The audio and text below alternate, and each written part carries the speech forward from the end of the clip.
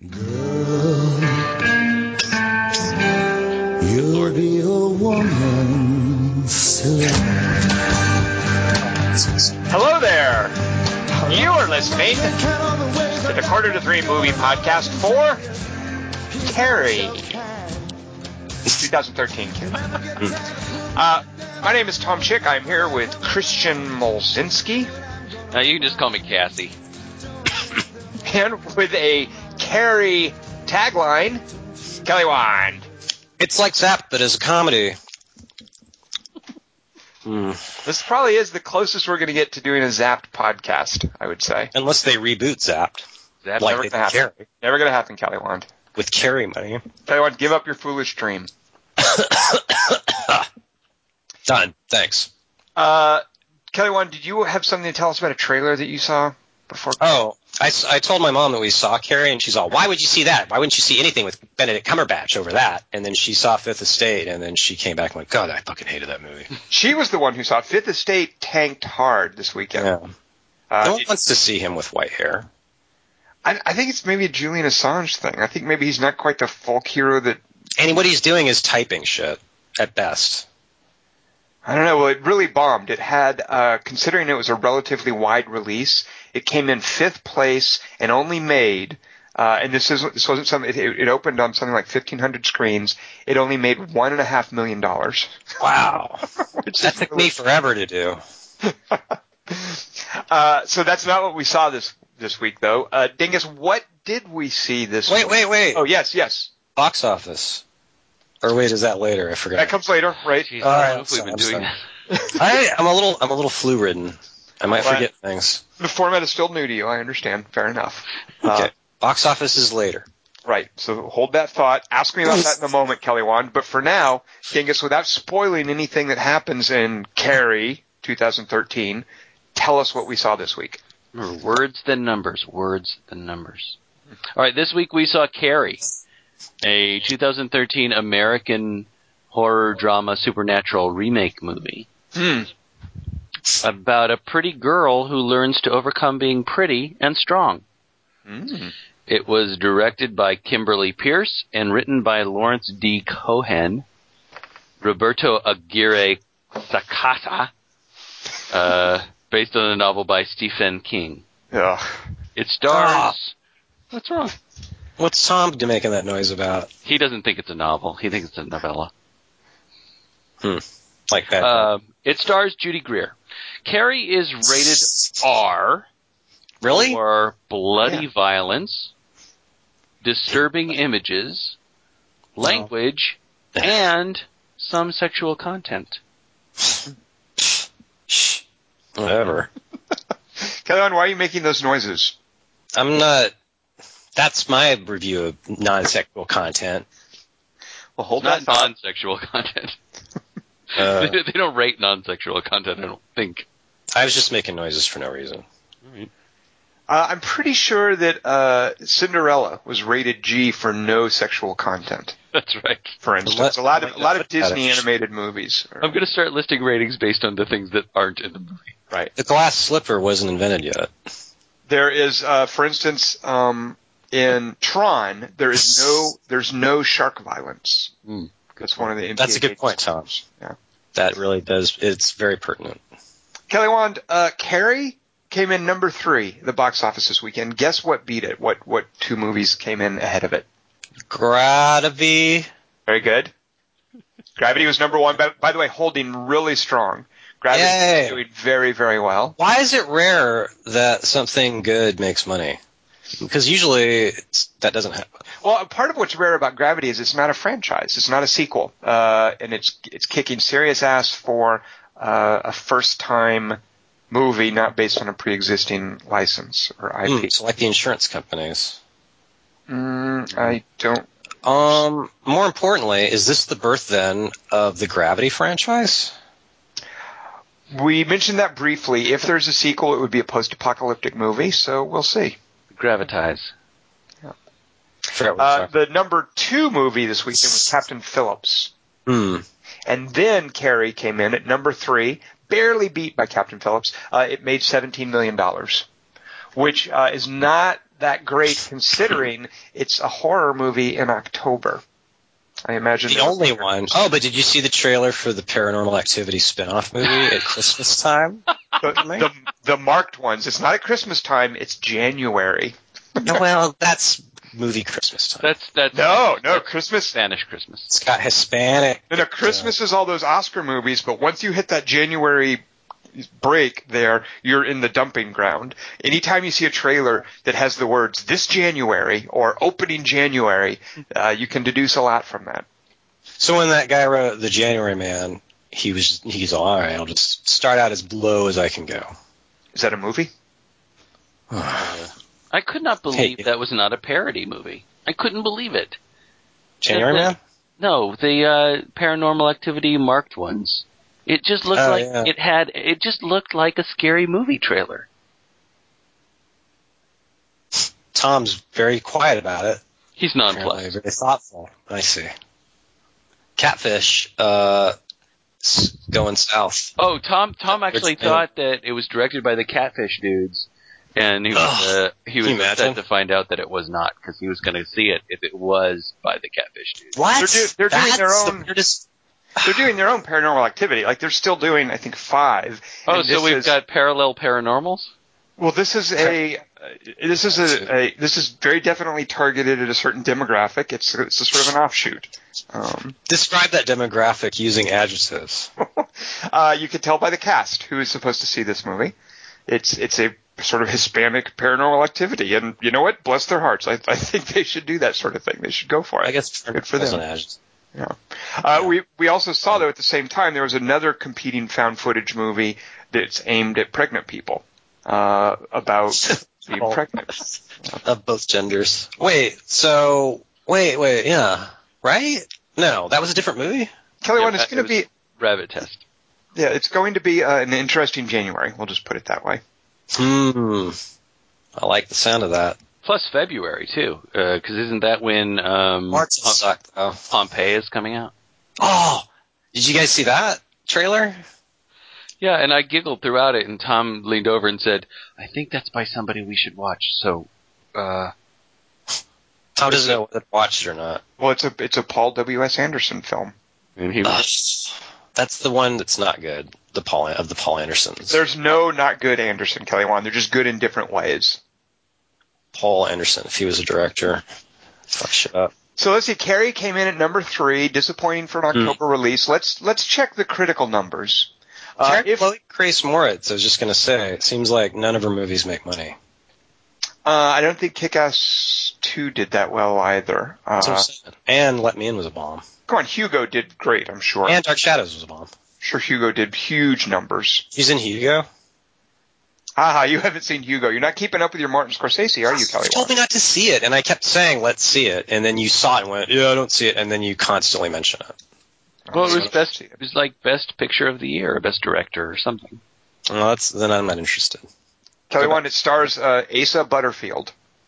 What do you think of that? So many things to say to that. So if we go to Rotten Tomatoes and we query it for, hey, is Carrie a good movie? Rotten Tomatoes gives you the average rating from various reviews, and Carrie is at 50 on Rotten Tomatoes. Whoa! Why do you go whoa, Kelly Wand? Because that sounds... That's happened before. You really don't... Is it a passing grade? Is it a failure? It's like it's neither. It's like balanced on the little eaves of a roof, and it could roll either way. It's just perfectly there. Unless it was defined. Wait, I don't know. So let's then check Metacritic. I'm sorry. Wait, did I screw up? You know what? I screwed that up. That's not its Metacritic rating. Can I take that back, Kelly Wand? Can I take my woe, you take back everything you said. And we'll start with Dingus. It's not, on Metacritic, it's at 52. I love it. Oh, okay. For that, everything was 50%, yeah. It's 52 on Metacritic. On Rotten Tomatoes, the new 49, man. But on Rotten Tomatoes, which is the percentage of reviews that are positive, right there, 50%. Boom. So everyone agrees it's something. It's a movie. Yeah. And half of them would recommend it. Which, you know what? Well, you would recommend half of it. You could do worse. Walk out or come in late. 50%. You could do worse. That's what 50% means? It's the tagline. You could You totally could do worse, the color, the math, the number could do worse. Got it. So now we have not spoiled Carrie for you, but going forward, I can't guarantee anything. Kelly Wand, I would like you to spoil Carrie for the listeners by telling them everything that happens in it. Hey, by the way, speaking of spoiling, should I spoil White House Down for you? Yes. White House Down opens with Channing Tatum's daughter. He's been so busy with his career, he's trying to get in the Secret Service detail for the President Barack Fox. Jake Fox, Barack Obama. That's what I voted for real. It's weird. He's been so busy, Channing Tatum, trying to be hired by the Secret Service that he forgot that it was his daughter's talent show. And he's really upset about that. She's like a great agent. She's a precocious little 12-year-old girl, and she had her talent show, and her Channing Tatum's ex-wife is berating him, saying, you're a terrible father. Why can't you be there, John Cale? Is his name, John Cale. Why can't you be there for your daughter at her talent show? And he's like, rats, I'm sorry. I've just been so busy trying to be in the service. Yeah. And he says, well, besides, what was her talent again? What did she do? And stopping bullets. His ex-wife says she was she practiced for weeks on her flag twirling routine. What? Wait a minute, flag twirling. Yeah, and that's kind of Channing Tatum or John Cale. It's not that long. I'm not. That's His kind daughter's of name is Sue Collard. So that's a detail we find out early in the movie, is that she was at a talent show doing flag twirling. Now, Kelly Wand, after that, a bunch of stuff happens. Terrorists take over the White House. By the way, terrorists led by Jason Clarke from Zero Dark 30. They take over the White House. Is that why he left in that movie? Does he have monkeys? Does he bring monkeys with him? No monkeys are killed in this movie. I can't guarantee that's not going to happen in Zero Dark 30. Or Raiders of the Lost Ark. So the terrorists take over the White House. Channing Tatum gets trapped in there because he's on a tour of the White House while this happens. He saves President Barack Fox several times. Thank God, the economy was going to get fucked if that didn't happen. The two of them do all this die-hard action, and there's a great moment, by the way, where Channing Tatum is fighting a big dude, and that sounds like a good matchup. And then President Jamie Foxx picks up a gun, and he's going to save Channing Tatum by shooting the dude that he's fighting. But Channing Tatum, they're struggling around, and he's worried that he's going to hit Channing Tatum. He's not sure when he can take the shot, so he has to take out his glasses and put them on before shooting, which is a great detail. But then, after much stuff happens, it turns out that the bad guys have prevailed, and now an airstrike is heading for the White House. Turns out that they prevailed. They prevailed, and the White House is going to be bombed by these 3 jets that are coming in. What? That's the plan? And the people are in the White House. The president is there. John Cale is there. John Cale's daughter is there. A bunch of tourists. There's no flags at the White House. A bunch of tourists who are touring the White House are there trapped, and they're going to get killed by this airstrike. But it's what the country has to do. So the generals think. So what happens is the little girl takes a flag from the Oval Office, runs out onto the lawn of the White House, and twirls the flag to wave off the bombers that are coming in to bomb. I feel like an idiot for not predicting it. Yeah. So there you go. Wait, what music plays? Roland Emmerich music. What? That's him? Yeah. Ew. I didn't even know that. That could have been anybody until that point. He's contractually obligated to show the White House in every movie he makes. He trashes the White House. He blows up. First, they blow up the Capitol building. So they give Congress the what for before taking it to the White House. It would have been funnier if she'd done it with the Russian flag. I don't think they had one available. All right, so Kelly Wand, I have now spoiled White House Down. I would like you to spoil for the listeners Carrie. Give us maybe a synopsis of Carrie. What? That's not what that's called. It has to tie in with... I have no idea what we would call this other than a Carrieopsis. No. What can you do with it? What is Copsis? it? What? What Dingus say? Copsis? Jesus. It's no sense. What have we been doing this? What's wrong with you people? Don't you know how my mind works? I thought I'd been very clear. I'm going to say no. Carrieopsis, listeners at home, drink. Tom, you got to tell me I've got to drive it like I stole it, or I get confused. Kelly Wand, drive it like you stole it. With my mind. The male student body of Maine High School's all, haha, look at Carrie White with her shiny red blonde hair, telekinesis, and hotness. What a misfit. There's a lot of acting involved in writing. Since for some reason Carrie forgets to use telekinesis during water polo, she learns about menstruation by huddling bleeding in a shower while gym teacher slaps her, and girls throw tampons at her chanting, plug it up. But one leggy blonde chick is kicking her in the ribs and throwing salad on her with vaguely intriguing reluctance. Carrie goes home. Her crazy mom, Jodie Foster's all, the Bible says you're late. Carrie disputes this forcefully because she knows the Bible even better, except for the parts about menstruation. So her mom locks her in her Harry Potter closet under the stairs and tricks her by Carrie using telekinesis to make a crack in the door. Carrie's all, so now I bleed from my vagina and can move shit with my mind. Still not sure I believe in penises, though. As a stress test, she tries her telekinesis out on a flag being blown. Not in White House Down. She also could have saved the White House from being destroyed, by the way. With her mind. She didn't need it. Right. By a flag being blown. It's being blown in the same direction by the wind. She's all, wow, it's like I'm a human happening. Her teacher's all, speaking of Shyamalan. I have to say, I immediately thought that. I cannot think of... During that scene? I did too. When the wind happens, I can't think of a happening and then think, wow, could this movie be titled that? That's the stupidest scene of that. And it was in the trailer too, like, look at this shit. You get to see a CG flag move. Like, what would that look like? Huh? I've never seen a flag billow in the wind. How much money did they spend on that movie? I need to see that. Oh, wait, Captain Phillips' lifeboat, excuse me. Her teacher's all, speaking of Shyamalan, come up to the front of the class and read a poem from a book. I guess your homework assignment was to buy a book with a poem in it. Carrie goes up to the front of the class. The teacher makes a fart noise as she sits down and winks at the other kids, but they're all pretty engrossed by the flag. Carrie's all, Telekinesis on a White Horse by Lord Byron, completed by Christopher Tolkien, illustrations by the third grader who checked this book out last. I float in CG like the night. In this, my hair's reddish blonde, not barrow white. I concentrate and squinch my face and make hand gestures of occasional grace. Behold, the Camaro I move with my mind if I try. That chick from Youth in Revolt has glass in her eye. In Evolution, my mom's hair looked orange. I bet her boobs felt softer than a door hinge. Meteor shit, quoth Stephen King in a show about creep, and miles to go before I use telekinesis. She shuts the book. The jock boyfriend of the blonde tampon thrower's all, that's the best poem ever written in any language.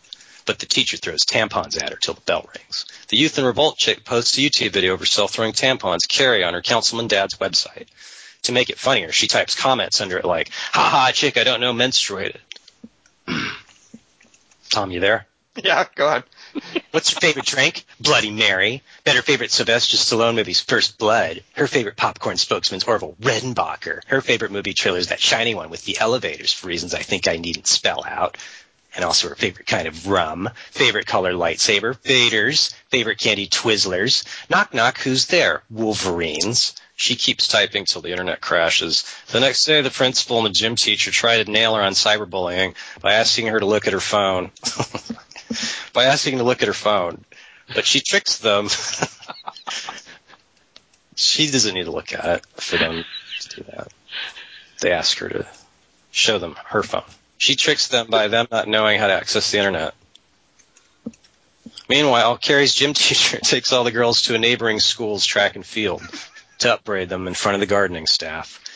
She's all, that was a shitty thing to do, giving a student free tampons. Those are coming out of your parents' PTA dues, especially you, girl from Youth in Revolt. You filmed yourself doing it and posted it online. I watched it, and your tampon aiming wasn't bad, especially considering you were filming with the other hand. In fact, we'd like to offer you a baseball scholarship.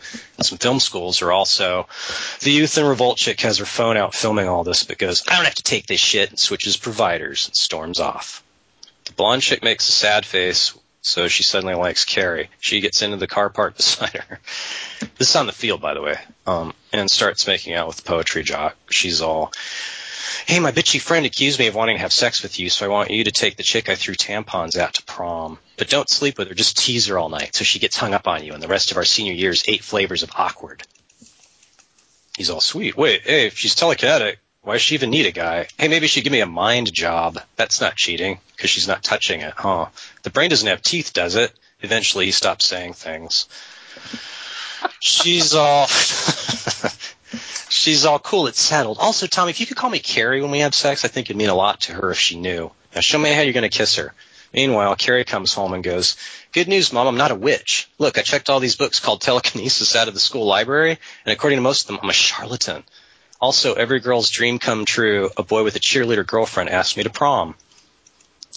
Julianne Moore's all, prom's a black Sabbath the devil uses because he owns stock in limo companies. Honey, all boys want us to dust bust our dirty pillows with their hell weasels and spurt their pagan sin sap up all in our yeast Edens. Carrie's all sounds awesome. Meanwhile, since cyberbullying proved too technically complicated, the chick from Youth in Revolt gets old school and breaks into a pig farm. Her boyfriend's that guy from Maroon 5 by way of a Metro Henry Rollins. He's all, okay, pick a pig that looks like Carrie. She looks around and finally sees a sow who's blonde and pretty and miscast and telekinetic and goes, her. Her boyfriend's all, pig's blood for the pig. See what I did?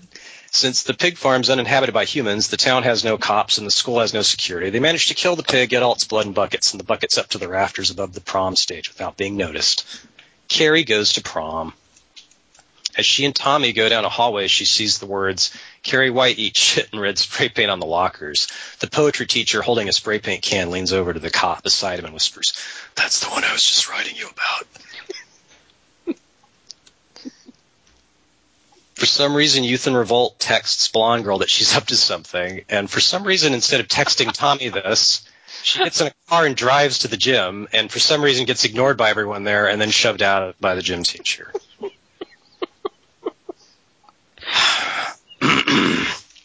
The chick from Youth in Revolt and Maroon 5 take turns going, we can't stop now, and drop buckets of blood all over Carrie and Tommy and unveil giant screens playing the tampon throwing video. The principal's all, still need to see your phone. This will never hold up. Tommy's all, hey guys, I had a cool idea for next year's prom. Then an empty bucket lands on his head. The class clown's all, hey look, the prom king just got murdered. Everybody laughs and points at the crime scene.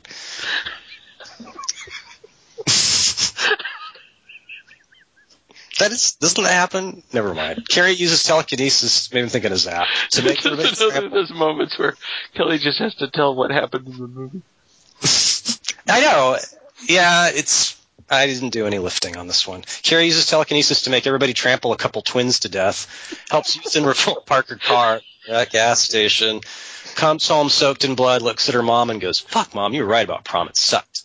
From now on, I'm going to do everything you say. They hug and her mom stabs her in the back with a butcher knife. Carrie's all, did you even hear what I just said? Julianne Moore's all, something crazy, honey. Without moving her head or hands, Carrie somehow finds 10,000 scissors and knives in the house, CGs them around her mom in slow motion for no reason, then somehow misses her with all but 3 of them. Carrie's all, no, I stood up to my mom, and pulls a couple knives out using her hand instead of telekinesis. The blonde girl shows up and goes, Carrie, let me help you, whatever that means. But Carrie kills herself for some reason. Years later, the blonde chick goes to the main cemetery, throws some garbage on her dead boyfriend's gravestone, then goes to Carrie's, lays a plastic flower on it, looks at us, and goes, careful who you bully. They might have telekinesis. She walks away, and Carrie's ghost reacts to the flower by destroying her tombstone and the earth.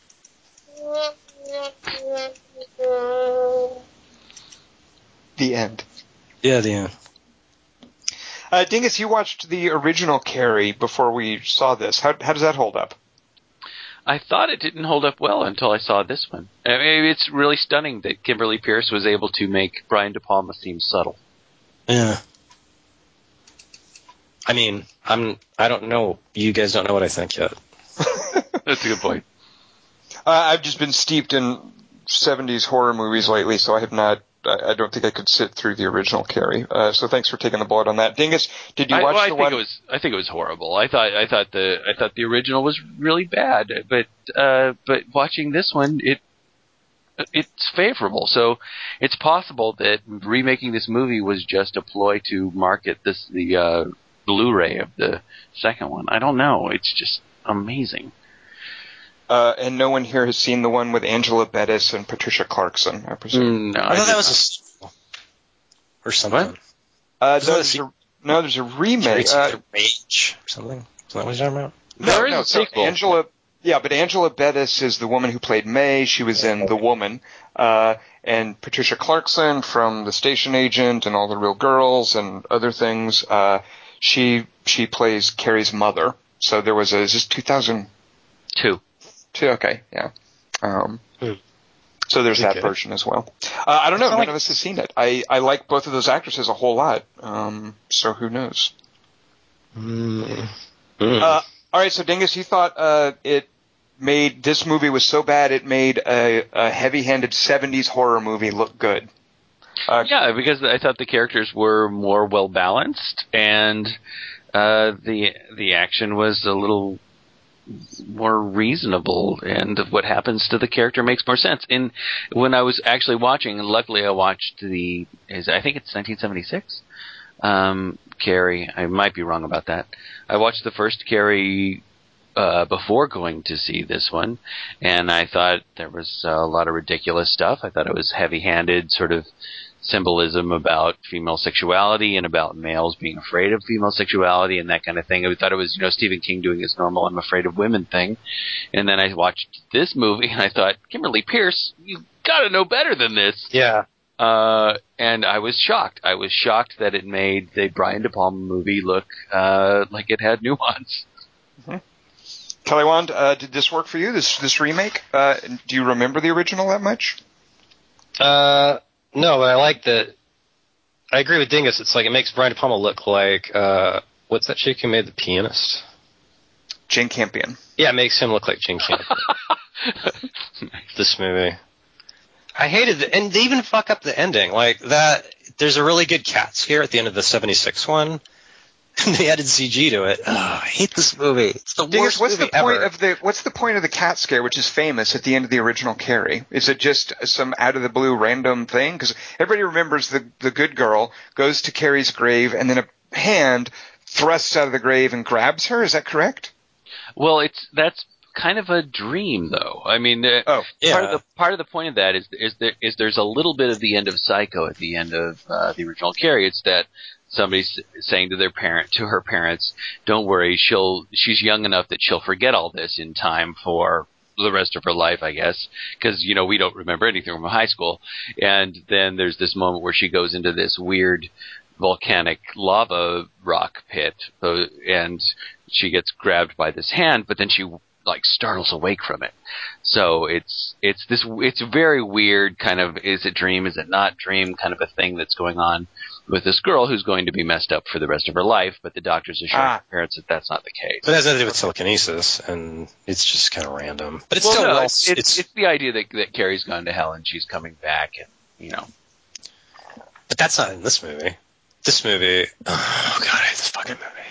It's the worst script ever. Come on, ever? Name a worse script than this.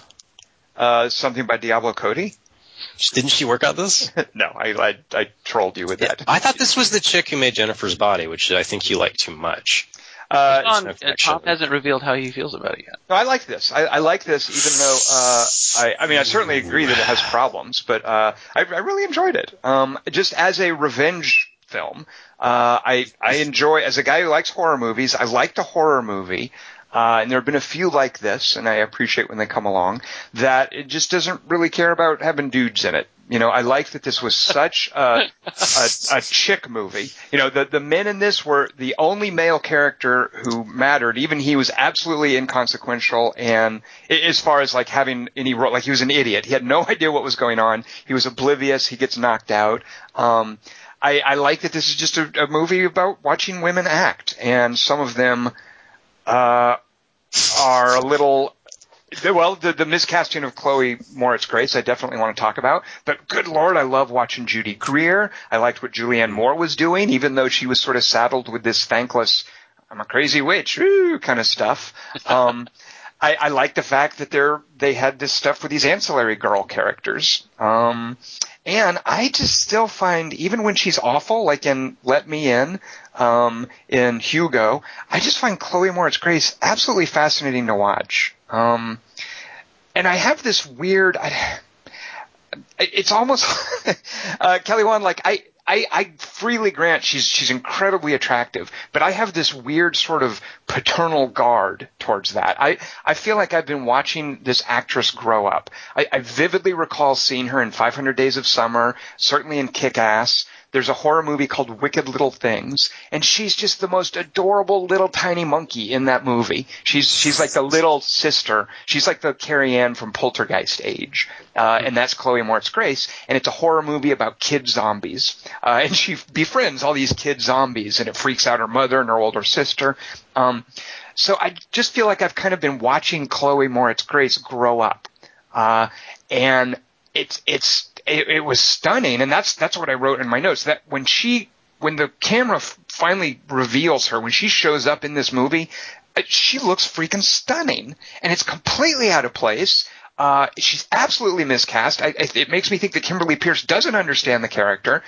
All of that said, I kind of enjoyed this movie about Chloe Moretz Grace in a revenge horror movie that wasn't based on a woman being raped.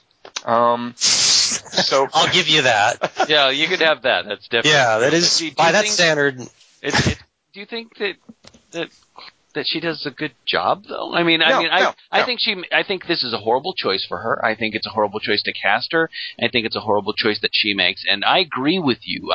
I've been step with you about feeling sort of paternalistic about not only her as she grows into being a person, but as she grows into being a performer, feeling that her career is being gradually mismanaged. And I think this is a horrible choice for her.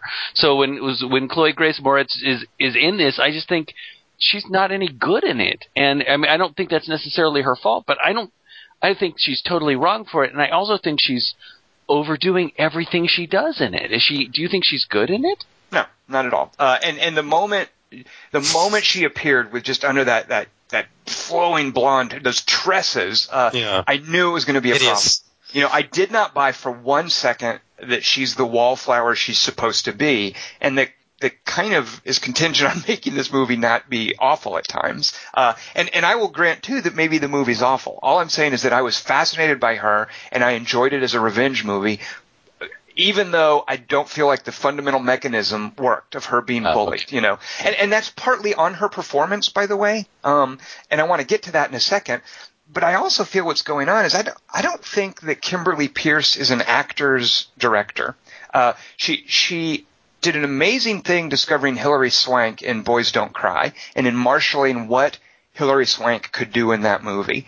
But that's pretty much all that she's done. You know, Stop Loss, which was her other movie after Boys Don't Cry and before Carrie, there's really nothing there. And watching Carrie, I don't even really feel she appreciates, first of all, how inappropriate Chloe Moretz Grace is, but also how to capture performances. When we talked about Blue Jasmine, I mentioned a couple of scenes where I felt like Woody Allen is not an actor's director, and at times his direction is running counter to this awesome stuff that Cate Blanchett is doing.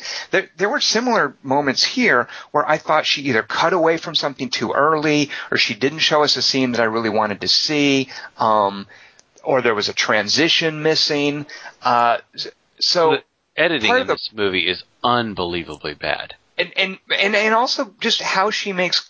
How Kimberly Peirce makes Chloe Moretz Grace look with all that hair and those lips. And I mean, you can work around that. You can hide that stuff and you can make it play. But I was not buying it at one point in this movie ever, because I know that high school boys are stupid, but I also know they're not blind. So it never worked for me. Well, that's the problem. I mean, you see a couple of girls in the Chris Hargensen posse. There's one girl in particular who's this awkward redhead who's a member of the posse who clearly calls to mind Sissy Spacek. Right. And you're like, okay, that's the girl, or some girl like her, or maybe some sort of young, weird Lena Dunham character might have worked, but Chloe Grace Moretz is not the character. She's not going to work at all. She's like oh gosh, what's her name? Who was in Being John Malkovich? Who we're supposed to see as ugly? Cameron Diaz, right? Cameron Diaz, who's uglied down. I'm so sick of that uglying down. We're so far past that. But they don't even try to ugly her down. You're right, Tom. They don't try to ugly her down at all. And then when Judy Greer says, "If you do this, if you do that," she's gorgeous. You don't have to do anything to her. And I mean, it's fine if you want to say that she's just an awkward person, okay, but it just doesn't work at all. And then she's not even good. Well, and that's also, so Kimberly Peirce certainly shares part of the blame, but the feeling I get from watching Chloe Moritz in this is that she's a celebrity and she knows she's stunning. Yeah, that's a good point. And that works fine. That's totally fine for Hit Girl, but for something like this, this is drama. Well, that's the thing, is this is not the revenge drama that I think it could have been. Instead, it's a really weird revenge drama about a really hot chick who, for some reason, nobody likes and everybody picks on, and she happens to also have telekinetic powers. And for me, what's contingent about making this movie work is that when the revenge comes around, that it's gratifying. And I really liked that whole destruction of the prom and the showdown with the car and even the silly stuff with her mom at the end. So for me, even though the characterization was just so weird and it wasn't what it could have been, I just found the revenge aspect of it really gratifying. So for that reason alone, and just because it was such a female-centric movie, it was about watching actresses work with each other. For those reasons, I liked this. I quite liked this. Can I ask one more question about casting? Sure. And it was something you just said. I mean, you just reminded me when you talked about Hit Girl. And I know this is unfair, but when I see Carrie, the character, in this particular iteration of the movie coming into her own, I just think I already know that this actress, she embodies strength for me already. Mm-hmm. I already think of her as strong. So the fact that she comes into some sort of level of strength and power is no surprise to me. And I know that's not fair. I mean, as somebody who's acted before and who sort of champions actors being able to choose different roles and be cast in different things, it's not fair of me to think this. But when Carrie gets her power, it's no surprise to me because I've seen Hit Girl. I mean, did you have any of that sense? No, but I don't think you need it. When you see Walking Tall starring Dwayne Johnson, you know he's going to kick everyone's ass the moment you see him on screen. So it is 12:01. Unless it's that movie we watched 2 weeks ago. Indiana Mighty Jones. Mary 2. Oh, wait. But you're right. So, Dingus, this would have been, I freely grant, this would have been a better movie if you had an actor who could do what I like to describe as disappearing into himself or herself. And I think of some actors who are really good at that. Casey Affleck is phenomenal in Assassination of Jesse James. You think of Anthony Hopkins in Remains of the Day.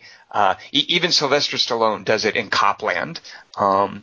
And as kid actors, like Cameron Bright in that movie Birth, when you see him sitting in the lobby of this hotel and you see people walking past him and ignoring him, it makes perfect sense. He's an invisible little kid, and he's an amazing child actor who disappears inside of himself.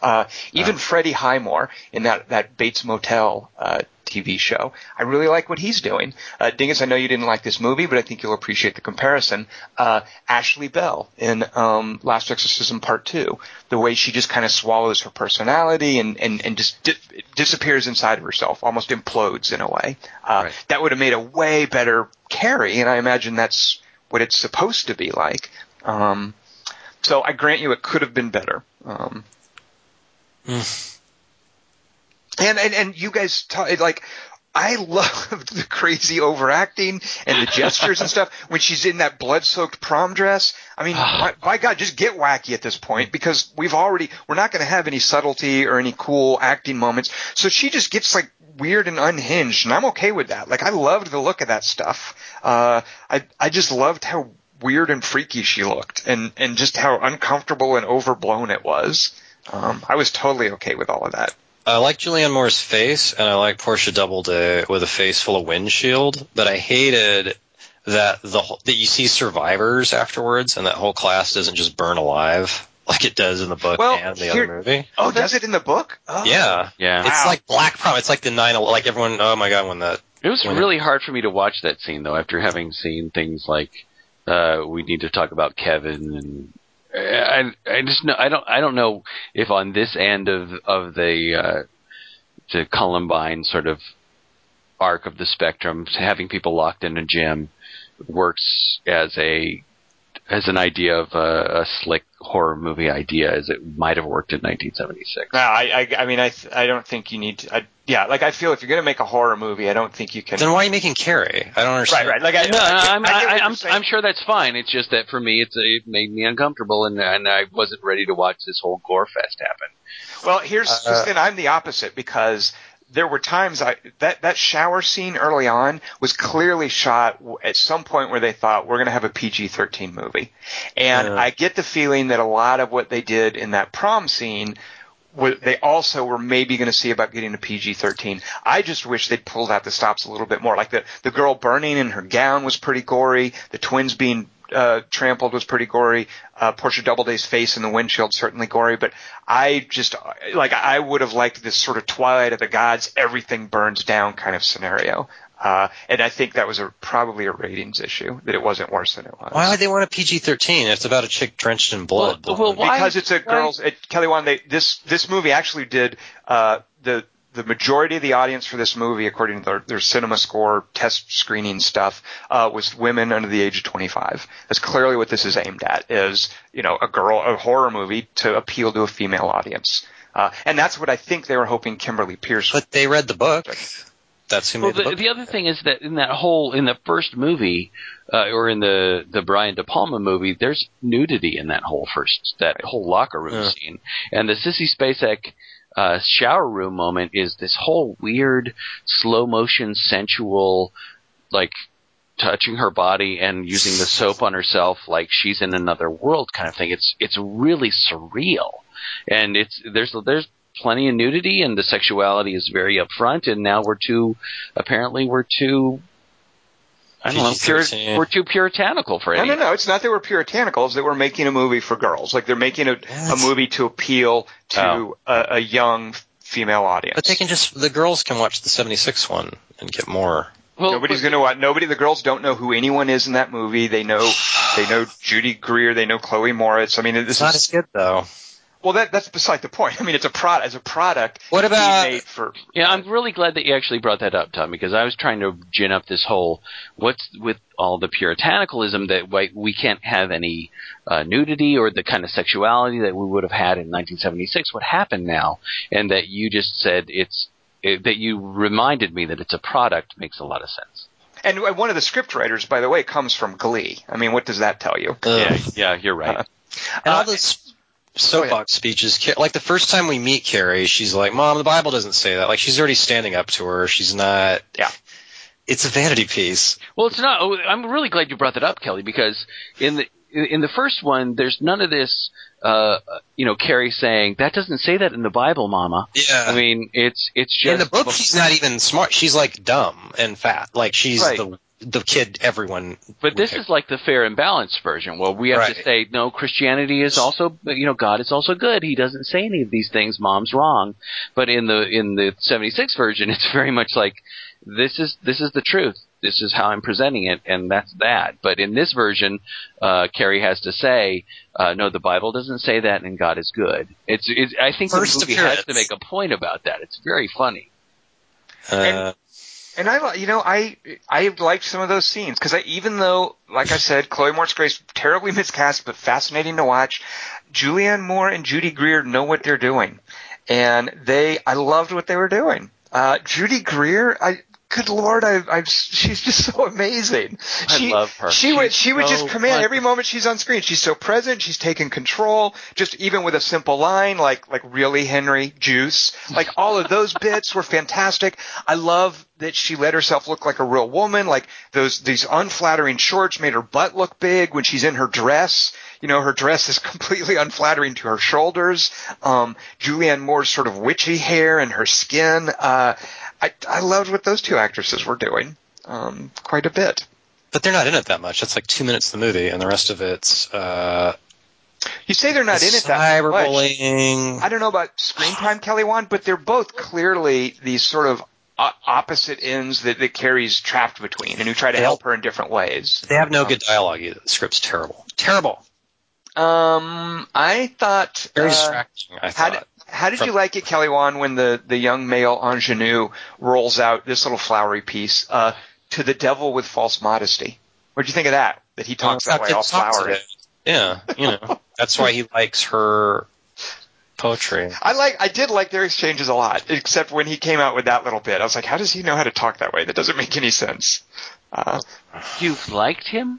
Yeah. Oh, yeah. I loved him. He was just horrible. Oh my God. I know. That's what I loved horrible. about him. I know. He's an idiot. Like, he's a clown character. I loved that about him. I don't know where he came from. He's not. This is the only movie he's ever done. He's terrible. He's absolutely horrible, and I don't know what Kimberly Peirce is up to, because she likes every scene horribly. She likes the scenes with him particularly terribly. The lighting in this movie is amazingly bad. And he's terrible. What the heck? Dingus has issues with the lighting of the male ingenue. Yes, I think he's horribly. In that scene where he goes to her house to ask her to prom, the lighting and the framing of that scene is unbelievable. You watch it and you're like, am I watching a composite of something that will later appear in a video game? And when his limo pulls up, it's very clear that they have a spotlight shining on his head. What is going on?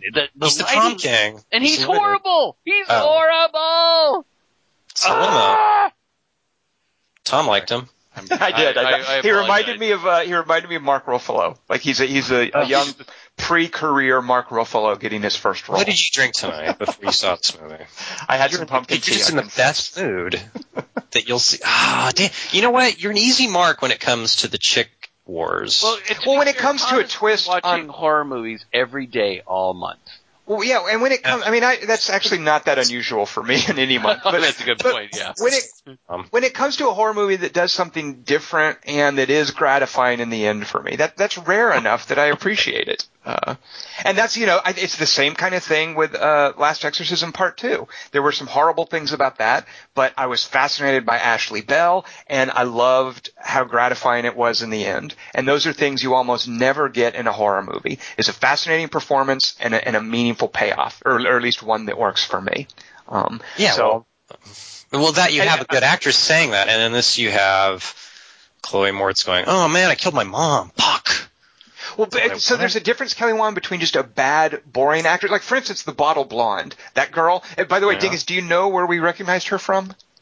I honestly have no idea. We recognized her, and this I don't think this has ever happened to me, but I'm almost certain this is what happened. Dingus, we recognized her from the trailer for Endless Love. Oh, no way! That can't be true. Yep, that is her. I'm gonna. Wait, she's the lead?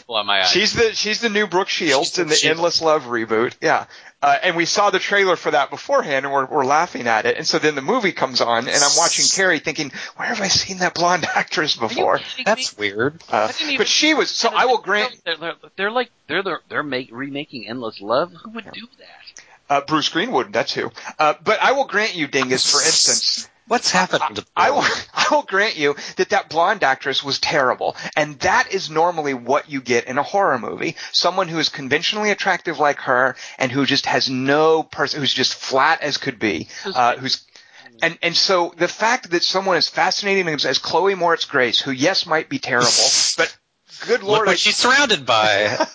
Therefore, so I would argue that girl was better than Chloe Grace Moretz was. I mean, I honestly think that the things that she's doing, and I will happily lay this at the feet of Kimberly Peirce. That stuff that she's doing where she's contorting her body and doing all that silly telekinesis stuff. I think it's horrible. I don't think she's any good in this. I think that the vacant blonde girl is better. The vacant blonde girl doesn't really have to do much, but I got no sense that I would want to watch her as the lead in anything. I never felt that while I was watching. You're right about that. I think we can all agree, though, that Portia Doubleday kicks some serious ass. Yeah? The Veronica Cartwright look-alike? Her makeup is so horrible, I feel terrible. Well, she's got I really did think she looked like Lindsay Lohan, and I never thought I would say that about someone who normally looks like Veronica Cartwright. She even had bad dialogue. Like, she could have been the best character in the movie. Kelly Wand, she takes glee in killing the pig. What do you think of that? Yeah. You don't see it. One of my favorite things where I'm actually all along I thought, okay, this movie isn't that great, but I'm really enjoying it. So at the end we have the prom is destroyed, Carrie's dead, the house. I always like it, by the way, when something operatic happens at the end and Carrie pulls a house down on top of herself. Bravo, way to go. If you're going to go, that's the way to do it. But then we get to this denouement with the blonde girl, and we cut to a scene of her giving some sort of testimony. And Kimberly Pierce has some random dude asking a question, and we take a shot of the random dude, and there's a big old nameplate right in front of the screen that says Stuart Murphy. And why do you put letters that big? Like, that makes everybody in the audience think, wait, who's Stuart Murphy? Stuart Murphy. Yeah, I was like, why are we putting the nameplate of whoever this congressional investigator is or whatever it is? Why are we putting that front and center of the screen? Why am I supposed to know? It was Stuart Murphy, Kelly Wand. Stuart Murphy. Well, it's like in Why I Get Married 2's license plate. What was that like? I can't believe you remember. You're taking license plates in that? No, when he pulls out, it like pulls right in, so you get like a good close-up of it, and then way again. But it's like 10 seconds. But that's character development. As opposed to Stuart Murphy, we don't need his character development. Nobody knows who he is. Why is Stuart Murphy figuring into the finale? Well, Heather Thomas would have been the perfect Carrie. 1, 2, 3, Wow. 180 degrees and I'm caught in between. Counting 1, 2, 3, feet apart and they're free. Getting down with 3 feet. Everybody loves old. You know who I would like Carrie? I can find no credit for him, but that was Hart Bachner, right? Yes, absolutely. Oh, wait a minute. Why would we not be able to find a credit for him? Because we both laughed when that happened. Yeah, he's not. There's no credit, not even an uncredited. I couldn't find anything. But that's Hart. No, that's got to. But no, yeah, that's totally Hart Bachner. It's totally Hans Booby. Yeah. As Stuart Murphy. That would have been great. No, he was Portia Doubleday's father in the Office. Like, he was immediately recognized to me. Yeah. Yeah. Okay. Good. I thought I was going crazy. I will bet that one of the that Carrie would be appreciated by Britney Spears.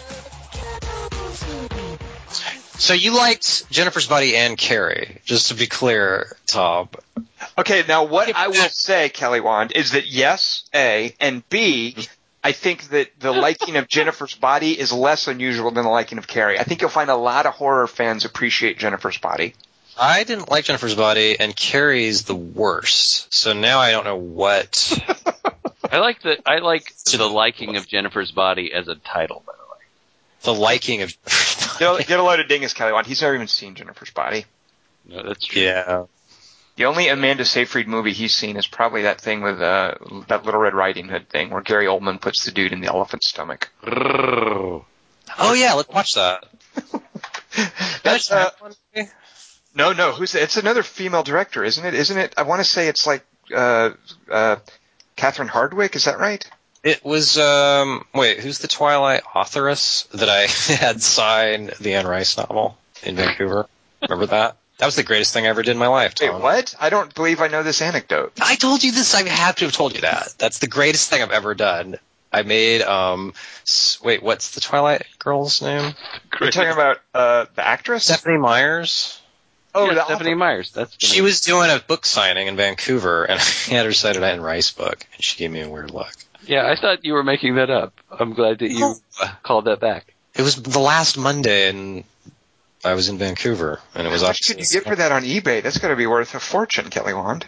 I have to have told you that. There's no way. I was so excited when I did it. It was the best feeling, and now I feel terrible. But getting back to Heather Thomas, and now let's do a 3x3. What is our 3x3 this week? These are your favorite scenes of shopping. And was anything taken off the table, like Confessions of a Shopaholic? Nothing was taken off the table. You can shop to your heart's content. Shop till you drop. Well, since Kelly Wand is introducing next week's 3x3, Kelly Wand, why don't you start us off with your number 3 favorite example of shopping in a movie? Okay, I don't know if I did the topic right, but in my number 3 favorite, which is unusual, so my favorite and third in the movies that would be in my choices is Animal House, when John Belushi's like in the cafeteria like snarfing shit, like Jell-O and stuff. It's not shopping. I thought you were going to say when, not Tim Allen, who's the actor, when the guy is buying cucumbers in front of the dean's wife. That's my number 2, you fuck. Oh, shut up. It is not. It is. All right. I'm gonna, All ears are from Animal House? Tom just no, I pulled ran the out. wand. I know. No, you know what? That's good, because you owed me a few of those, so I'm glad you did that.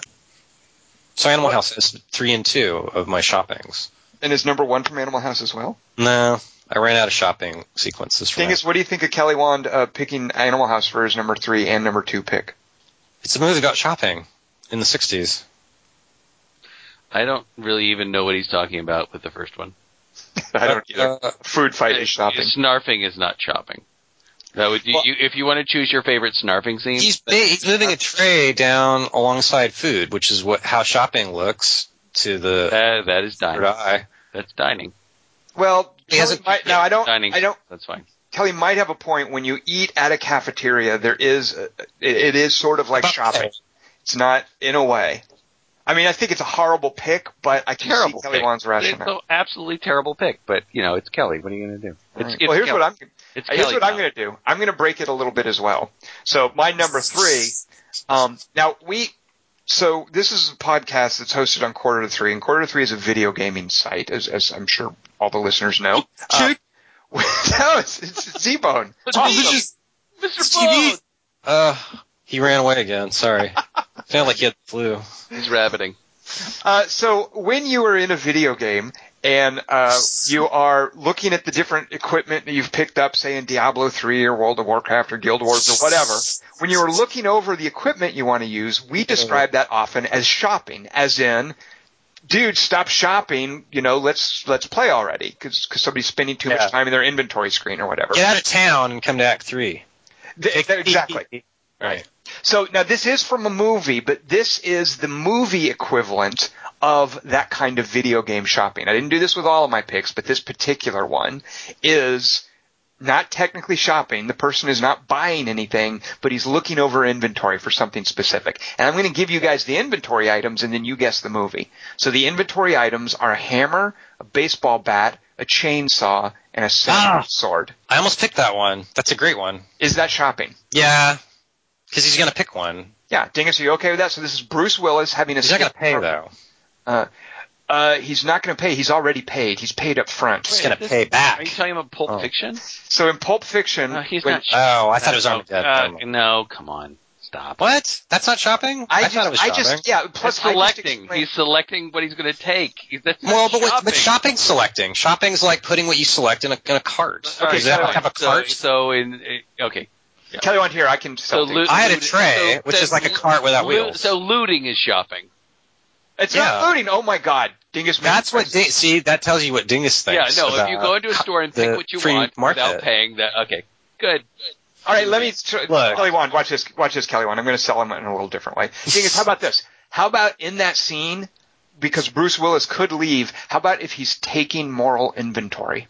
Ah, sweet. He's shopping for souls. Yeah, that's a good point. All right. Like he could leave, or he could go down and rescue Marcellus Wallace and redeem himself. Oh, yeah. That's great. He's shopping for the next scene, too, the next movie scene. And by the way, I can't think of any example where you're rooting around in a pawn shop, because that's what it is, that isn't called shopping. It's called a pawn shop, Dingus. It is. All right. That's a good point, actually.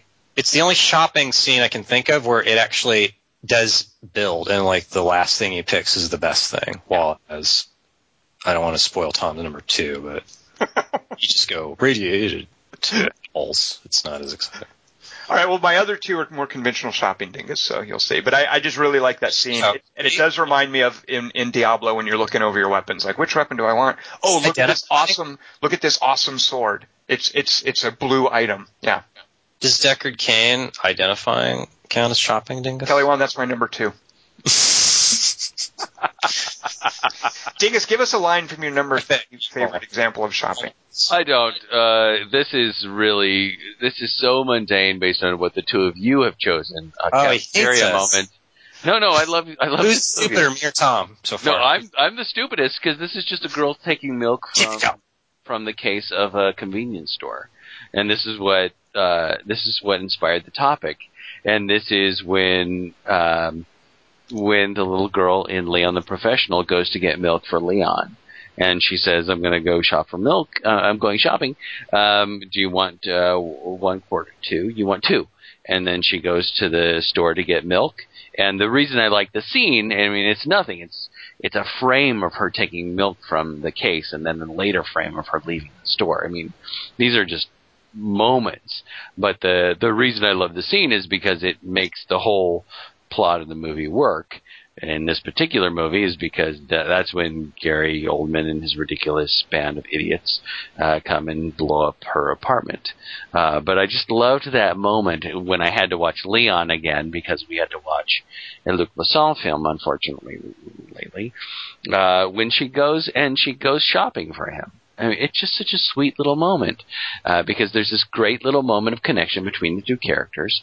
When he gives, there's two little moments of grace where he gives her his handkerchief, and then she says, "I'm going to go shopping. You need milk, right? You want 1 quart? You want 2 quarts, right?" And then she goes and picks up milk for him, and because she's doing that and she's going down to the convenience store to go shopping for him, she doesn't get killed. So there you go. I vastly prefer later in the movie when they go shopping for a new apartment. Or a plant that they can spray. Tom, he's being mean to me. I wish there was a movie called Gary Oldman and His Ridiculous Band of Idiots. I would see that. There is. It's called Leon. Oh, good. Okay, I'll see that instead. Wait, they have quartz in France, too? Good point. Kelly Wand, what is your number 2 favorite example of shopping in a movie? Shoplifting the meat. Oh, wait, we know. He hooks up with the cashier, and then he gets a lot of free meat, if you know what I'm saying. They're also shopping for girls when he goes to when they go to the sorority, and then, Isn't it in is it Bronx Tale where somebody's shoplifting meat in his pants and someone stabs him in the leg? Is that Bronx Tale? Does Chaz Palminteri stab somebody in the leg who's been shoplifting meat? Is that the one with Feeble? You're thinking of Bad Grandpa. Neither of you knows. Okay, well, here's a quote from my number 2 favorite example of shopping. You ready? Oh, so Kelly Wand, yours was Animal House. We got that, right? Yeah. Okay, here's a quote from my number 2. Ready for this? Mm-hmm. Single malt, 16-year-old, dark, full flavor, warm, not aggressive, peachy aftertaste, takes out the fire, but leaves in the warmth. It's definitely not Rita Moreno. I thought Dingus might get this one. Oh, what? In that case, I'm going to say Matthew Modine. So in this scene, imagine that these lines are being delivered to Cillian Murphy, and he couldn't care less about what is being said.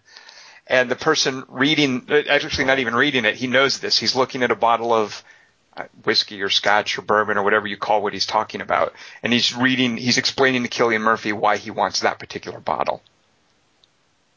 I don't know what you're talking about. No, Dingus? Oh, okay. So here's the deal. In any zombie apocalypse or any apocalypse, the fact that stores are no longer manned by anyone, you can go into any store and just shop. And I think there are entire movies. Isn't there Night of the Comet, Kelly Wand, about a bunch of girls that go shopping at the mall? Yeah. And certainly in Day That's what I said your number 2 was. I guessed your number 2 right. Well, certainly in Dawn of the Dead, there's stuff where they're running around the mall doing stuff. But my favorite shopping scene in a post-apocalypse is in 28 Days Later. When they're leaving London, they finally put everything together, they're getting out of town, and what I love about that scene is it's the first time in the movie where you can relax and kind of breathe, and where there's a little optimism allowed. And that so ties into this kind of joy of shopping that we feel as consumers, but it's also such a relief at this moment. And you see the characters laughing and smiling, Naomi Harris is making jokes with the girl, and Brendan Gleeson is describing to Cillian Murphy why not to take this scotch bottle, but to take this one. And they're all running around with the carts and filling them up with stuff. And there's a great shot, too, because when they come in here, by the way, for whatever reason, this shop has not been looted. And all the store shelves are full of colorful things. But there's this great shot, and Danny Boyle knows how to do this, of a row of produce, all of it rotted, and there's a joke where it gets to some apples that are still good that Brendan Gleeson wants to take, but there's the camera goes down this long row of rotted produce in this otherwise beautifully appointed and stocked supermarket. And what I realized rewatching this, there's a really weird scene in 28 Days Later where they're driving, and they drive past some flowers in the foreground, and in the background you see Brendan Gleeson's taxi cab driving along the freeway, and for some weird reason, Danny Boyle has painted the flowers in the foreground with a kind of an oil painting texture. It looks almost like a Photoshop filter or something. And I never knew what to make of that scene, and I still don't. But it is noteworthy that that scene immediately follows the joy of shopping. As we then go to this kind of impressionist painting of them driving out into the countryside. Well, and then after that, it's when he buys it, isn't it? It's like the last. Well, there's a little while. They picnic. They have some sort of stuff in the wilderness, in the ruins, and he has a dream of being abandoned. And then, it's this sort of very upbeat part of the second act. And then Brendan Gleeson gets hit in the eye with the blood. Yeah. But he sees the apples that are radiated, and he's all, radiated, good. So and he takes it like right. And he takes it. It's in his shopping cart. Yeah. So it's like the other zombie movies, radiation makes them, but in this zombie movie, it makes the apples. Very good, Kelly Wand. And what do the apples represent? Zombies. No, Kelly Wand. The answer I was looking for is sin. Fuck. Carrie's in my head. Give us a line from your number 2 favorite shopping in a movie. It's like her mom screwed up hers. All right, here's a line from my number 2 choice. And by the way, I love your number 2. That's a great choice, Tom. Yes, Kelly? My number 2 was cool. Yours was great. I can't tell you how much I love that choice. Your number 2 choice was as good as the remake of Carrie. Oh, with Angela Bettis? Thanks. My number 2 is a movie that's not as good as your number 2. Heard that before. Yeah. All right, here's a quote from it. He wants the black man. It's something with slaves. It's got to be that Amistad thing. Or Django. Oh, maybe it is Django Unchained. Django Unchained or Amistad. Those are our guesses, Dingus. Are those Dingus's... Wait, this is Dingus's number 1 or 2? This is my number 2. Okay, so it's a silver medal shopping scene. So the dialogue kind of goes, he wants... I want the black. Oh, he wants it black. Then we'll paint it in black. We'll get the Wonder. We'll paint it in black. We'll get it painted in black. No, I want the black man. Oh, he wants the black man. No, you can't have that. No. Sounds like he was doing some Charles Grodin from Midnight Run. It's definitely not Fargo. There's no one black in it. Tom, what is it? It is Frank Whaley in Career Opportunities. Close. It's from a movie called The Toy. Oh, wait, I'm an idiot. Well. And it's when Master Bates goes shopping for his birthday, and he gets to choose anything he wants in the store. And Richard Pryor is testing out the Wonder Wheel, and he chooses Richard Pryor. That's what he wants. He goes shopping, and what he chooses is the night janitor, because, of course, the store is closed for the night. He's going to pick whatever he wants from his father's toy store. He could have picked the phone on the janitor's desk. Right, but he picks the janitor, and so he wants the black man. And it's that little moment where all of these lackeys decide that they're going to pay Richard Pryor to come home with this little white boy. It's a terrible movie, but I just love that moment. Isn't Robin Williams? I thought that was a Robin Williams movie. That's Toys. No. That's Toys. They couldn't afford that's Barry Levinson's Toys. This is right. Okay. Toy. That is my confusion. All right. Is anyone else famous in this? Sure, Jackie Gleason. Jackie Gleason. It's the grandpa. He plays U.S., not U.S. And that blonde, big boobs. And who's the villain? I get it mixed up with Brewster's Millions and California Suite. I have no idea. I just know that Scott Schwartz, I think, plays the Master Bates, the little boy. I can't remember his first name. He was in Kidco, where they make manure. Like they do. Kelly Wand, do you have anything that can top The Toy as a pick for best shopping scene in a movie? Frankenhooker. Go on, describe. I don't. He's shopping for. I just assumed you knew what I meant. Well, is that Henlenhotter fella? Yeah. Okay. It's that guy. You mean the actor? The Basket Case director, right? Right. Yeah, it's not quite as epic as Basket Case. It's more about science. But he goes shopping for prostitutes because he's going to make a super one out of parts of them. and they're all hooked on this drug called Squeak, I think. 3x3, best names of drugs. And so he checks off the body parts that he wants. Like the one buttock's okay, so he checks that one, but the X on the other one. And then later, that's like a Chekhov's gun. You go, oh wait, that's the buttock of the murderess. So he solves a crime that way. Can you say his last? Is it Henenlotter? Hooker. Frankenhooker. No, the director, Frank Henenlotter. Am I doing that right? Henenlotter. Okay. Dingus, should Dingus see some of his movies? Should I see his movies or Nicole Holofcener's movies? Did y'all watch Basket Case one night on a slow night? Dingus has never seen Basket Case. That is not for Dingus. Dingus will see Martyrs and Human Centipede before he'll see Basket Case. I predict. Oh, there's some good shopping scenes in the second Human Centipede. That was Dingus's impression of Fozzie Bear. My number one choice of shopping in a movie, I'm going to give you guys a line from it. Sometimes there's a man. Sometimes there's a man. Ah, hell, I lost my train of thought here.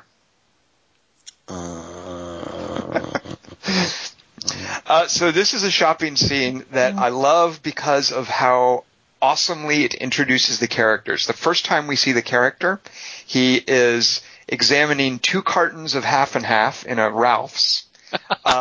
He opens one, he smells it again, he drinks it, and then we cut to a scene of him in front of the board checkout lady writing a check for the carton of half and half. And Kelly Wand, what is the amount that he is paying on that check for the carton of half and half? 12 cents? 69 cents. Ah, get it? It's the opening of Big Lebowski. And what I'd forgotten is how it segues from the voiceover of a tumbleweed blowing through the desert, and then Jeff Bridges strolls on screen with the same kind of aimlessness and pace of the tumbleweed. And he's just kind of walking down the aisle of Ralph's in a robe and sandals and his sunglasses and his belly hanging out of a white t-shirt. God, I just love that as the introduction to a character. Oh, that's great. And why does he drink half and half? Like, do people do that? I don't understand that. You know what? Maybe it ties into his period piece. Well, no, it's just now occurring to me he likes White Russians too. Yeah, right. Everything white. That's the point. That's why he's doing it. But so that's why he's drinking half and half, right? Right. Oh. And I do know people who drink half and half. It is a thing. Oh gosh, yeah. What's it taste like? I can't go any higher than 2%. It tastes like milk, but more. 2% of half and half, Tom. What is that? You're the math guy. Well, 12. No, I can do this. Hold on. 250 is... Let's do a pledge drive to figure it. It's one, isn't it? Obviously. All right, so my number one then is of course Big Lebowski, the dude's introduction. Dingus, what is your number one pick for a favorite shopping scene? All right, here's a quote from it. Hey, just what you see, pal. Good Lord, Dingus! If I can't do Pulp Fiction, you can't do that because he does not pay. He does not pay for those weapons. He does not pay. He shoots Frank Miller and he steals the weapons. Oh, the Spirit. And furthermore, Dick Miller, isn't the guy's name? Of paying for them. Dick Miller. He doesn't bring any money into that store. Right. Absolutely. He also doesn't. What about taking clothes off of Bill Paxton? Is that shopping? What about? Depends on the county. When he takes his little Nikes or Adidas's. Or whatever they are. Well, he does. Oh, you know what? Is that the scene I'm thinking of where somebody holds shoes to the bottom of his foot that I've been thinking about for a long time? Yeah, that might be. Actually, that's shopping. He doesn't hold them to the bottom of his foot, I don't think. I think Panic device. Alien Resurrection. Kelly Wand, I'm pretty sure Dingus changed his number one pick just because he was mad at us. Lost Boys. I'm trying to watch Lost Boys. Bad Grandpa? No, I love this scene. This is my favorite shopping scenes from The Terminator, of course, and it's oh yeah, that's not shopping. He's going through all the guns in the pawn shop, and he's very that part. He knows his products. He knows his guns, and he shops for them and he tries them out. He even demonstrates one of them, and so just what you see, pal. And that actor's name is Dick Miller, I'm pretty sure. You said Frank Miller. Haha. I know, that's a dude who does comic books, I think. Yeah. Tom always has those in his head. There's a video game that just came out that I don't know much about, but I've been told it's one of these cool arty games you should play. It's called the Stan Lee Parable, and whenever somebody says the name, I think of the Stan Lee Parable, as if it's about Stan Lee. Wait, what do you mean?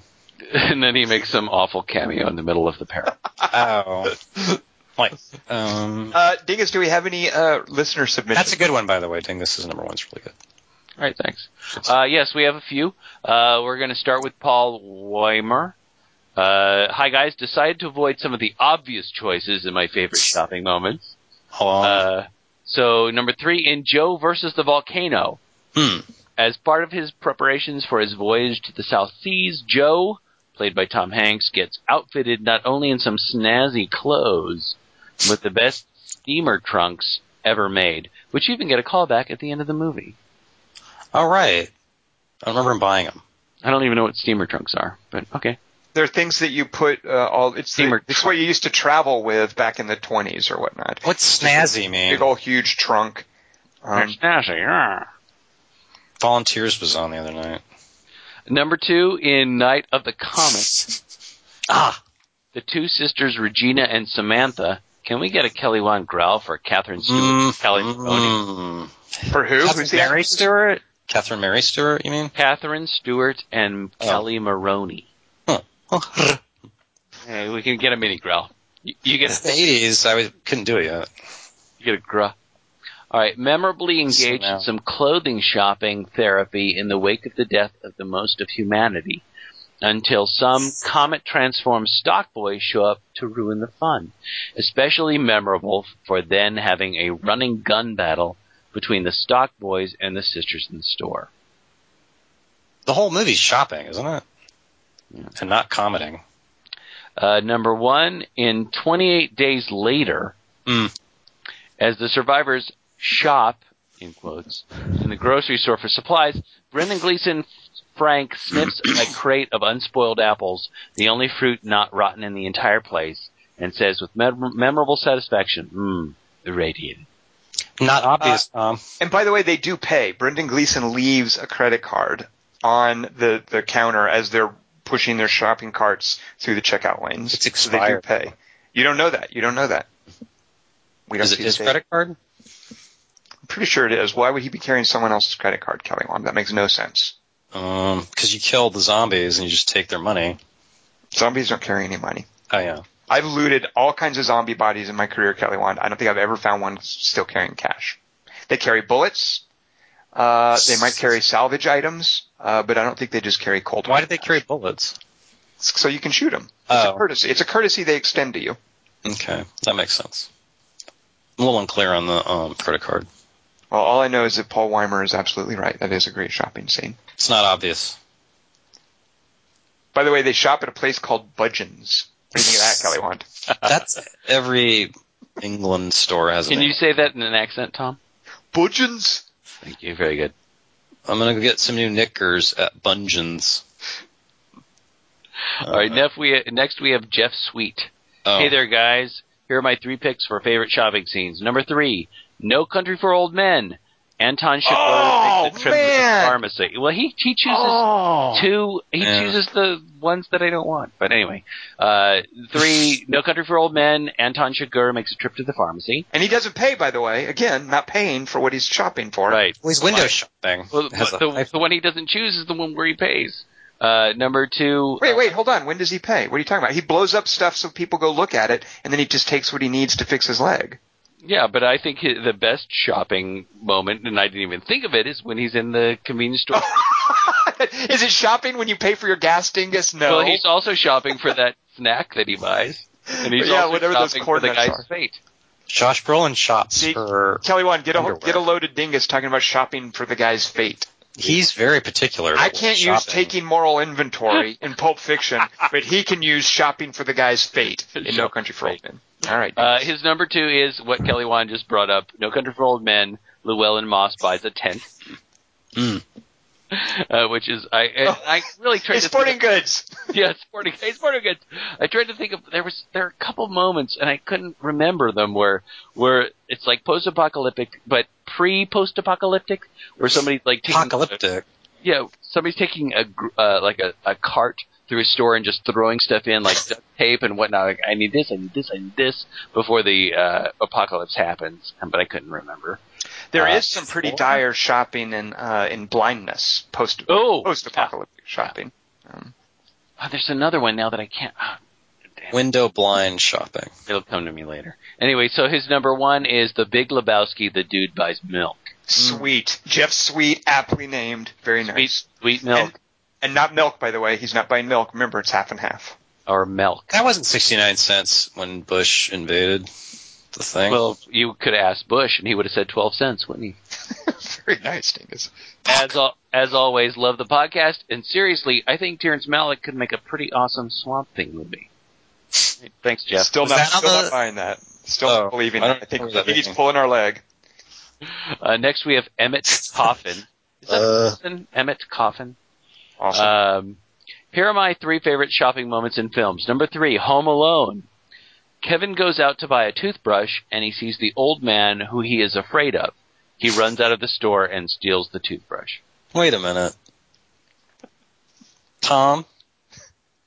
If you can do that, then I'm going to change one of mine to the Ice Storm, when Joan Allen shoplifts the lipstick. The old man's shopping for people he can sponsor. Right, you just had a shoplifting 3x3 that you ruined. Right. Rats. Number 2, Star Wars. What? Wait a minute. They don't even have money in the Star Wars universe. No, they have credits. Buying droids from the Jawas. Oh, I thought it was going to be when Han Solo's paying for the cleanup at the canteen. They pay with hell. No, he doesn't pay for that. Yeah, he does. He flips a coin to the proprietor. It's going to cost more than that. You don't know what kind of coin it was, do you? He's got to pay that for that, and now he's got to pay Jabba, and he never pays anybody. He doesn't pay. I don't understand why he doesn't just pay the guys. Why didn't he didn't pay them off at the end of the 4th movie? Dingus, do you have an answer for Kelly Wand? Anakin didn't save his mom at the end. Because he dumped his shipment at the first sign of an Imperial destroyer. Nerds. All right, what is Emmett Coffin's number 1 pick? Number 1, City of God. Ah. Benny notices a guy has nice clothes, so Benny gives him money to go buy some for him. He gets the clothes and changes his appearance, and so he looks nice and also changes his personality. From the director of Blindness. Very good. Very good. Next we have Dan Edmonds. Number 3, the car shopping scene from Transformers. Jesus Christ. Oh my God. Wow, a Transformers pick. Fuck. Sam's dad takes him car shopping at Bobby Bolivia's auto sales. As Bobby B says, the cars don't pick the driver picked the car. Bumblebee rolls up on the lot and Sam immediately likes the car. As Uncle Bobby B tries to sell any of the other cars in the lot, Bumblebee blows out the glass on all of them, leaving only it intact. Somehow, Uncle Bobby B sells Sam the car for $4,000 without a title. Can we go back to talking about selling droids buying them from Jawas? Bumblebee was a droid. I think Dan Edmonds has a bad motivator. Cars are droids with wheels. The same. Number 2, the dollar store scene from 30 Minutes or Less. Wait, what? He may be trolling us. 30 Minutes or Less. What is that? That sounds familiar. 30 Minutes or Less is that pizza delivery movie with... Oh, God. Oh, Jesus. Wow. Yeah, he is trolling us. Go ahead. What is that? Yeah. Nick and Chet stop at Family Dollar to get a few supplies for their bank heist. As they're checking out, the cashier calls out the items as she scans them. After she scans a gun and a mask, she asks them if they want to buy some condoms. She says that this is what guys usually buy before they rape someone. Oh. What? Wait a minute. Is this going to be cashier credit for your rape kit, unquote? That is not in 30 Minutes or Less. We saw that? Yeah, we did. Yeah. Podcast. Do you guys remember that scene? No. I don't. That's got to be in like the unrated DVD release or something. What the hell? Yeah, that's pretty, Can't get enough of rape jokes. Man. Well, but she's giving it, so that would make sense. Because she's the proprietor. I was trying to think of, this has got to be some really old movie, because I remember this as a kid. Is it Porky's or something, where somebody needs to buy condoms, and so he goes into the drugstore, and he lists, 5 or 6 different things that he needs, and then tries to add condoms, and then he just buys the condoms and leaves everything else. Is that something from Porky's? No, that's not Porky's. That's, Oh, jeez. I know because I never got to see Porky's as a kid. I thought it was Woody Allen. God, actually, but- I can't imagine Woody Allen. Poor Dingus. Relegated to a life without Porky's. It was Trojan War or Amazon Women on the Moon. That's my guess. All right, I like your guess. and finally, his number one is the flower shop scene from The Room. Oh, Eli Wiesel, or Tommy Wiseau, or whatever that dude's name is. I've never seen that movie, but I've seen clips from it. Actually, I think I might even know the flower scene. What does he say about it? This is by far the greatest 19 seconds of history of cinema. Whether this movie was intended to be a comedy or not, this scene is pure gold. Words cannot describe the complete lack of narrative in this scene. With that being said, I'm just going to copy and paste the dialogue from the scene from IMDb. Awesome, Dingus. I can't wait for you to do this. Dingus, do you know what The Room is? I've seen one scene from it, but I don't understand what the meme is for The Room. Have you seen the rooftop scene where he's kvetching to his friend about how his girlfriend has accused him of hitting her? And because that's the scene that I know, and I think I have seen this flower shop scene. So Dingus, I'm expecting some great acting. I want you to really put yourself. I have to do this. I can't. Can I just post it? Nope. Let's hear It's the your dialogue. topic. Yeah, it's you set yourself up. Virgo. Yeah. All right. So Dingus, you reap the whirlwind. You'll sow the dialogue from The Room. That's in the Bible. I just watched a movie that said "Reap the Whirlwind." What movie did I just watch? Shopping. White House movie. Down? No. Oh, good Lord.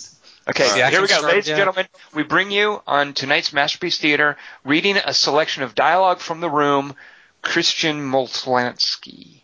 All right. Johnny walks into a flower shop. Hi. Flower shop clerk. Can I? Nah, I'm not feeling it.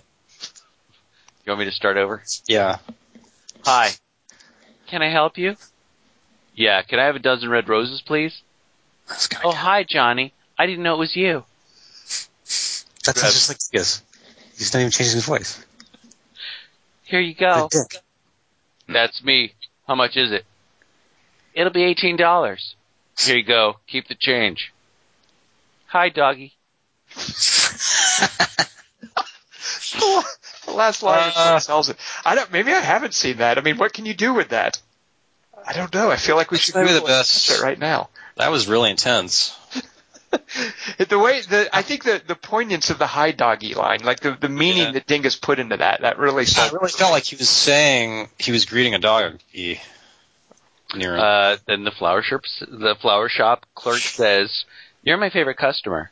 Thanks a lot. Bye." Bye-bye. We cut him off. We thought the scene was over, and there was more. I'm surprised that nobody voted for The Room in our listener pledge drive.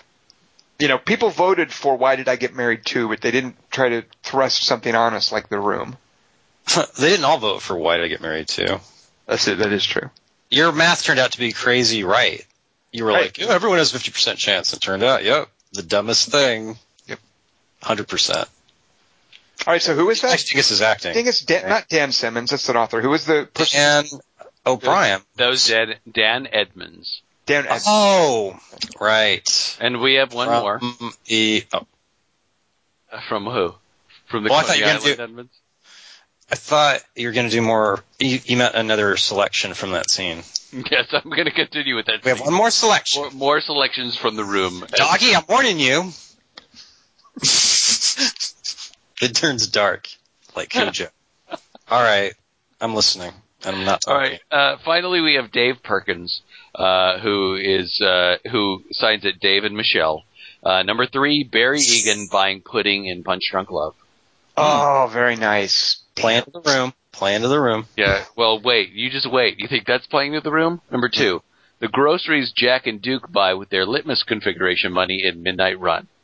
Oh God! Wow. That is fucking room playing. We especially like that Right, Jack set it. drops them all when he is trying to board the morning train, the movie train. Very good, Dave. Yes. Yeah, we all know their first names. And finally, this is for you, Kelly, the Blues Brothers Mall Chase. From Yeah, but I guess that is window shopping. They do look at the shops. Yeah, he says they are window shopping as they crash through the aisles and halls. The new Oldsmobiles are in early this year. And then, of course, this is me adding disco pants and haircuts. They even have an Orange Julius. Orange Whip? Orange Whip? 3 orange whips. That's probably the best scene in film. So we have Barry Egan, Jack and Duke, and Jake and Elroy. There you go. And that's all of our listener submissions. That's it. Do you guys have any runners-up? I am good. I liked that topic, Dingus. Just Coyote Ugly. It's kind of cute when they try it on different outfits. Like that. Well, when you brought up milk, Tom, you made me think of the guy in Clerks who's testing all of the milks to see which ones have the best expiration date. Do you remember the movie Clerks either? And he has an egg, right? He's like an egg fetishist. Uh-huh. And there's also there's some great shopping in Superbad, particularly when they're trying on pants.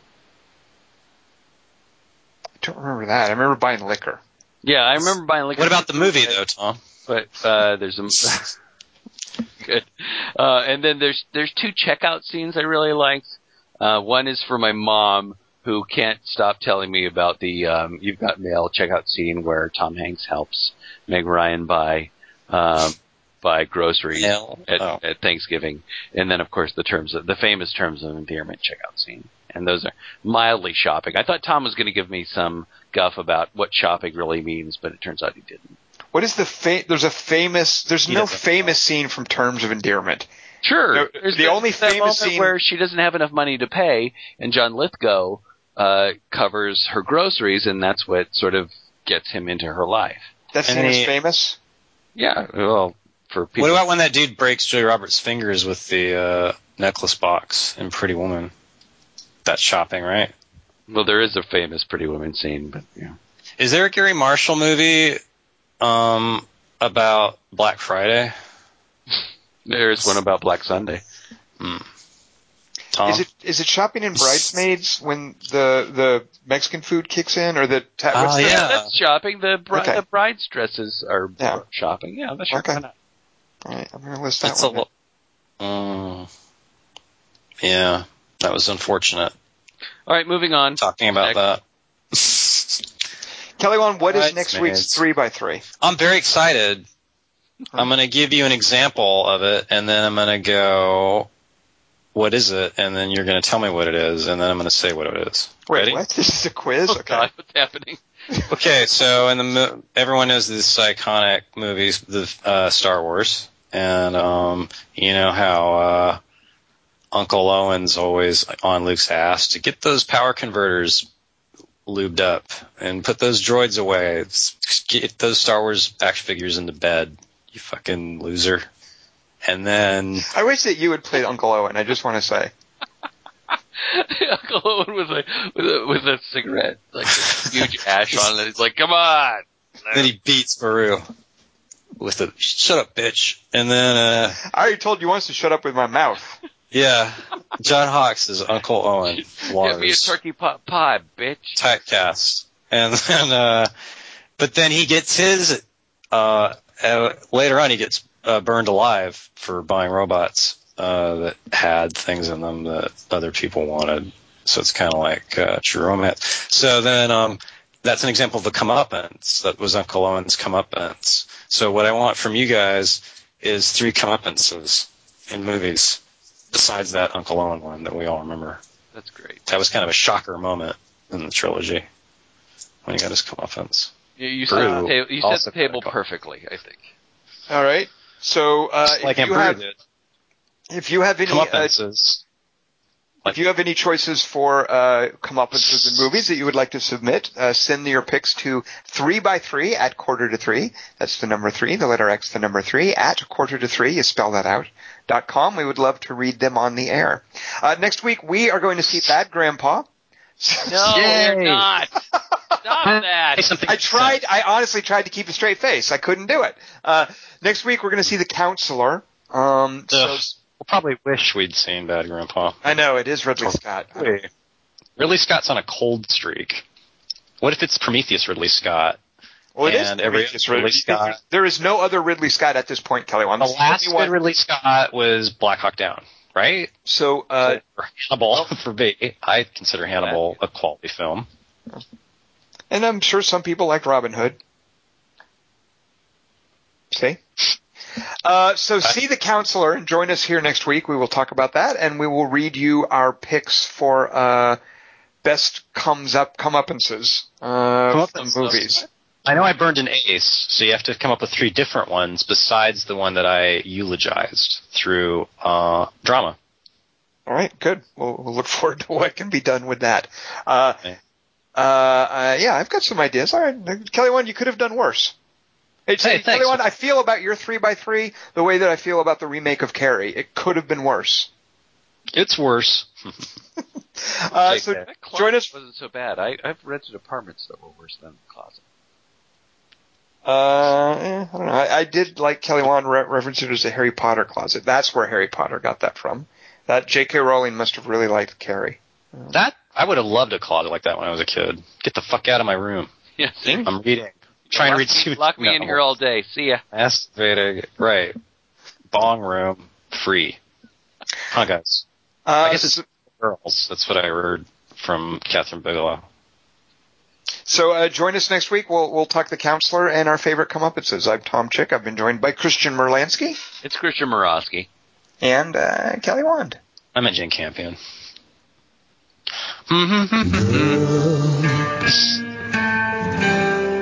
Get it? Get it, Kelly Wand? Christine was... I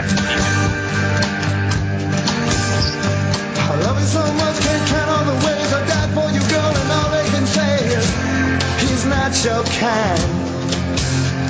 They never get tired of putting me down, and I never know when I come around what I'm gonna find. He wrote that book because he said a woman can't write women characters. I dare you to write one, and then he wrote Carrie to prove that he can't write one. You know what I was just going to say? You could make that full screen.